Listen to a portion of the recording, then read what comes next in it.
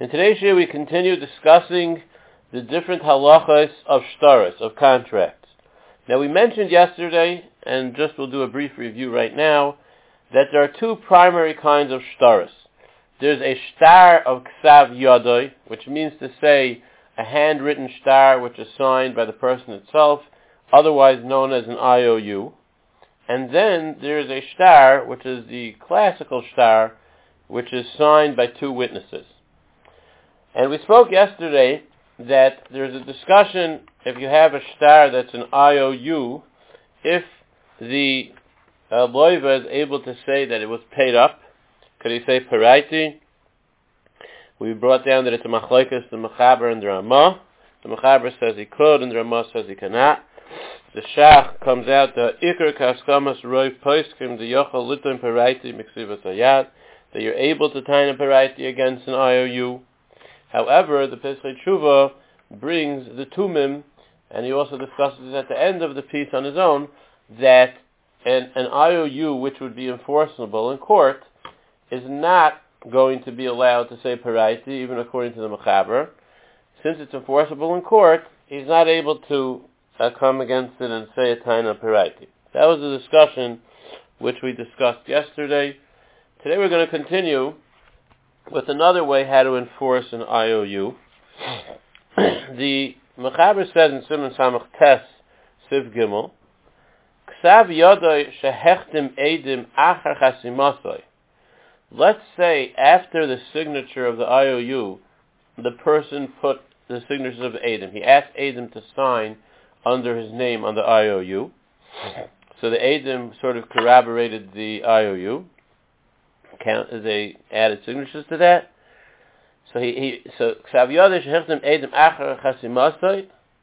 Loi l'kaima chasima el l'kaima inyan, and the purpose of these two Eidim was not merely to serve as a verification on his signature, rather as a verification on the loan itself. Since these two witnesses are verifying the loan, einoi nemon loimer paraiti. The loiva, the borrower, is therefore not believed to say that he paid it up. Since this IOU, which according to the mechaber shita, you would have been believed to say paraiti, so that's the flow over here in the mechaber. However, says the mechaber, I agree that if there are two witnesses signing under the name of the person himself, of the loiva himself, those two signatures give the IOU the power of a shtar against the taina of paraiti, against the taina of I paid up. So another way to enforce this IOU would be to have an additional two signatures under the primary signature, and therefore that would help, and therefore you would not be able to say paraiti. You would not be able to say that it was already paid up. Now, when you have a shtar, how do we figure out if the shtar is valid, if the witnesses that are signed on the shtar are valid? How can we figure out that their signature is a real signature and someone didn't forge the signature? So let us look in the Mechaber in Hilchos Halva, Siman Mem Vav. The Mechaber in Siman Mem Vav, Siv Zayin, says as follows: Ve'echad mihei drochim miskayim hashtar. There are various ways to validate a shtar. There are various ways which we can verify the signatures or verify the authenticity of the shtar. Ha'echad, the first one, sheyiyu hadayonim makirim ksav yidei ha'edim. That these witnesses are known to these dayanim. They're the local notaries, the local witnesses here in town. So the dayanim recognize their signature. That's the first method how to verify a signature. Hasheni, the second way, sheyachdimu ha'edim b'fneihem, that the signature should be done, the process of signing by these two edim should be done in front of a bezdin.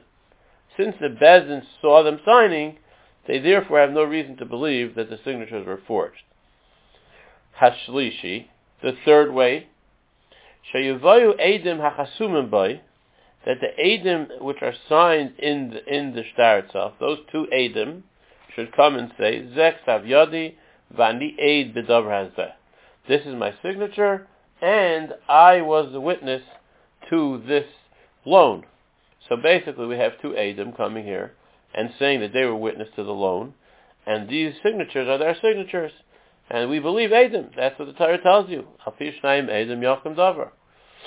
Shleish Eidim yakum davar. Api shnayim Eidim is the power of belief in Bezdin. That's the ultimate power of belief in Bezdin. And once they say that this is their signature and this is what happened, we do not question any further.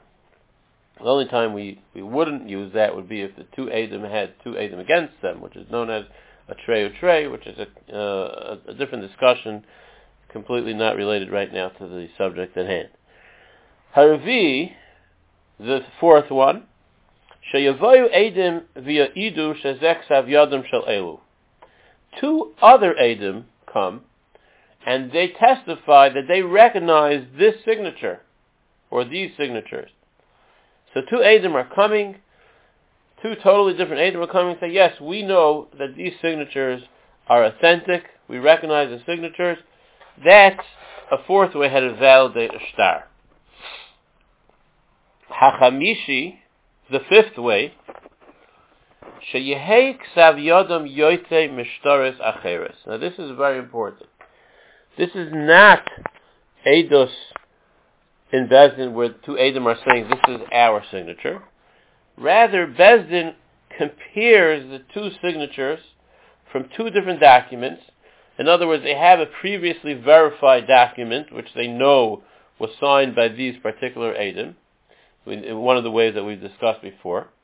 And this new document that appeared, Bezdin will take the new document, the new shtar, and compare the signatures to the shtar of a previous document. That's the fifth way how to verify the chasima, the signatures on the shtar. Now obviously this is not as waterproof, as foolproof, as the previous ones. Right here we're using a process and we're comparing the signatures one to the other. However, the halacha is that this is a valid way how to verify a shtar. Now this, says the Ketzos HaChoshen, is only applicable to a regular shtar with a regular two Eidim. However, let's go back to an IOU, where the only person who signed on this IOU is the loiva. Now we're not discussing the case which we said before, where there were other signatures under the IOU, where we're coming to verify the two other signatures. We're talking about where we're coming to verify the signature of the borrower himself. Can we extend this halacha? Can we extend this din that you can verify a signature on a shtar to the signature of the borrower himself? In other words, do we say that we're not afraid of a forgery if we see other checks signed with a similar signature? Or we say no, that when it comes to the loiva himself, we cannot rely on this heter, on this kula, to use a comparison of signatures to authenticate the IOU, to authenticate the signature on the IOU. So the Ketzos says, and he brings a Gemara in Chulin, based on a Gemara in Chulin, the Ketzos says that you cannot authenticate a signature on an IOU by comparing it to another signature. That method is only valid when you're comparing the signature of the two witnesses. In that case, you're able to use a comparison to the other two signatures. However, when you're coming to authenticate the signature of the borrower himself, in that case you cannot. Now the obvious question is, why not? If you're able to rely on such verification for the witnesses, which gives you that absolute power of testimony in Bezdin, why can it not be used to authenticate the chasima, the signature of the borrower himself, of the loiva himself?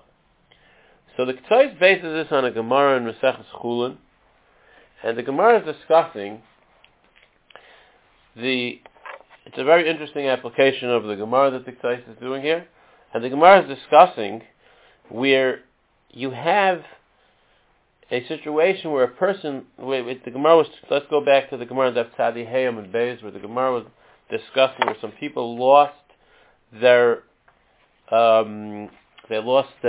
pieces of meat. The Gemara is discussing there, and they didn't have a siman on the piece of meat. There was no actual siman on the meat like you do find sometimes in a shlachtite, that they put a siman on the meat to know which one is kosher, which one is not.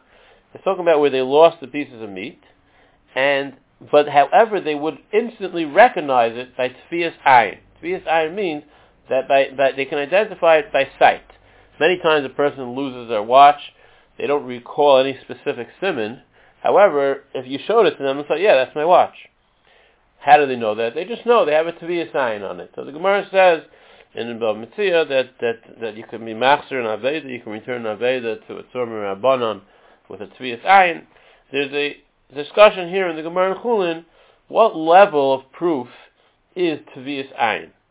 So the Gemara says that various Amoraim had the same situation where they lost these pieces of meat, and all of them received a similar psak. He asked them, we'll go 4 lines in the bottom on Daf Tzadi Hey and Beis and Chulin. The Gemara says, Asla Kameder of Nachman Amar Le Islach Simna B'Gavei. Do you have a siman in this piece of meat? Amar Le Loy, I don't have a siman. Islach Tvias Eina B'Gavei. Do you recognize it by sight? Amar Le In, yes. I know that this is a piece of meat that I lost. Imkain Zil Shekoil. Therefore, said Nachman, go take it, and you don't have to worry that it's a treifa piece of meat. So now skipping to the second line from the bottom, Amar Rava, Me Reisha Havi Amina.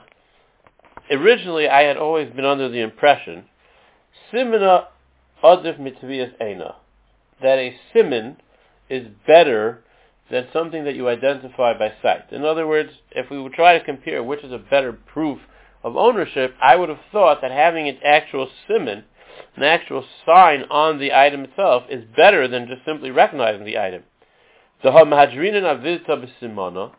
halacha is you can return an aveda based on a siman to everyone. And you cannot use tefiyas ayin to return an aveda unless it's a tzorah rabbanan. But for the general public, you will not believe them based on a tefiyas ayin. However, hashta dishmatinu lahani shmaita. Now that I heard this halacha, which all these Amoraim said that the tefiyas ayin is enough to return the meat, amina. So therefore, I say tefiyas eina adifa. Recognizing based on sight is better. So now the Gemara discusses a few things based on this. The Gemara says, I understand based on this, says the Gemara that Rav said, the ilay tema hachi, if this is not true, that tefiyas ayin is not a valid form of identification to that with that kind of power of belief, heich suma mutter be'ishtoi. How is a blind person ever allowed to be together with his wife? And how can people be together with their wives at night? They can't. Those days there was no light at all at night. If the candle went out, it was pitch dark. There was no way to know who was who. Ela b'tvias eina dekala, they recognize each other's voices. So therefore, the concept of tvias ayin must have very strong weight, says Rava. Hachanami b'tvias eina. Here also, it's going with the concept of tvias ayin.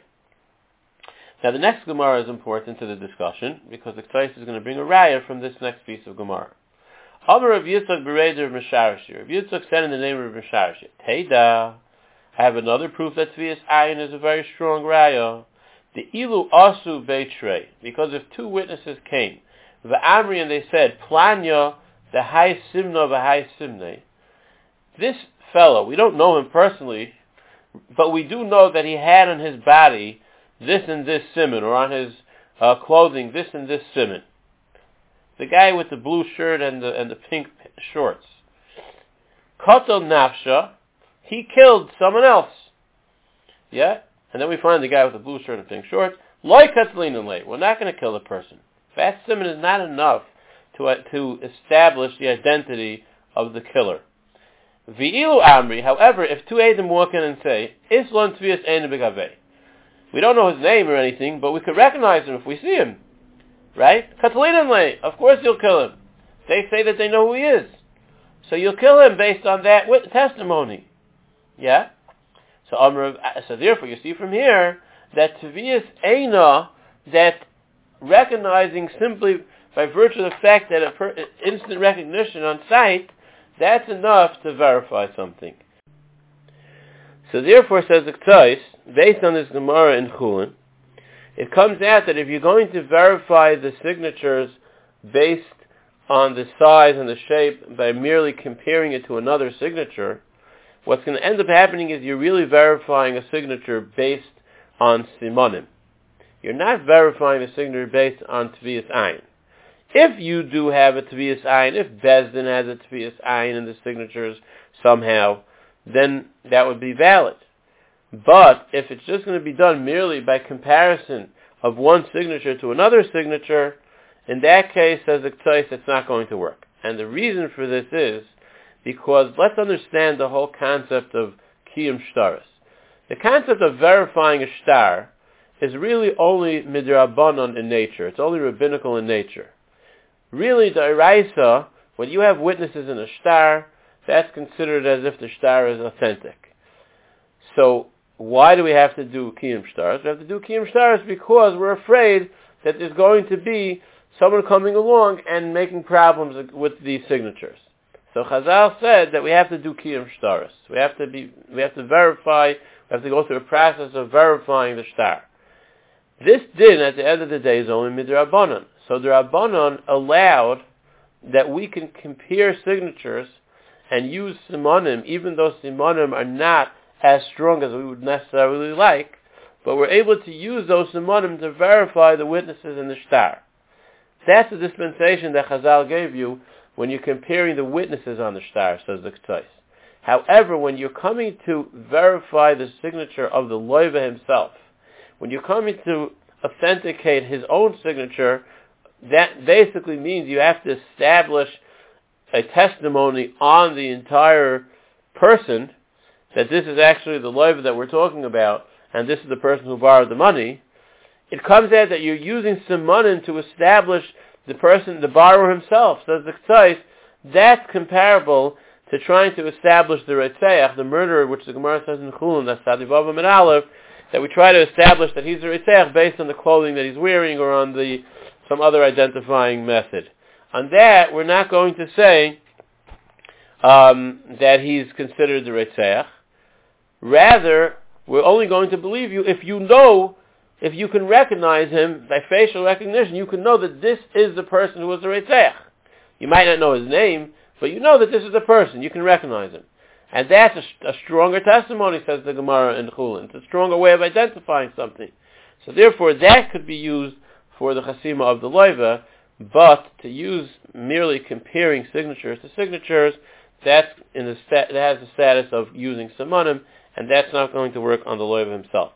So to end off with the language of the K'tzais, v'lachein l'dira nira ikar k'diver of shrir gain, shaloi l'kayim chasimas yad ha'loiva ki im al yidei tviyas ayin, v'loi al yidei dimui tzuras ha'isias, tahavi le'ploini hai simna v'hai simna lava miploini mana. In other words, if you're using simonim, it's like saying this person that we can identify with this and this kind of clothing he was wearing or whatever, or something in his body, some kind of simon, borrowed money from so-and-so. That's not valid. We need to know that you know who the person is. That kind of verification is what's required for the signature of an IOU. However, for the signatures of the Eidim on the IOU or on any shtar, that's enough. The Chazal made a kula, and they allowed you to verify the signatures based on comparing to a different signature, which is basically simonim, heim amru, to allow you to use that method of comparison for validating the signatures.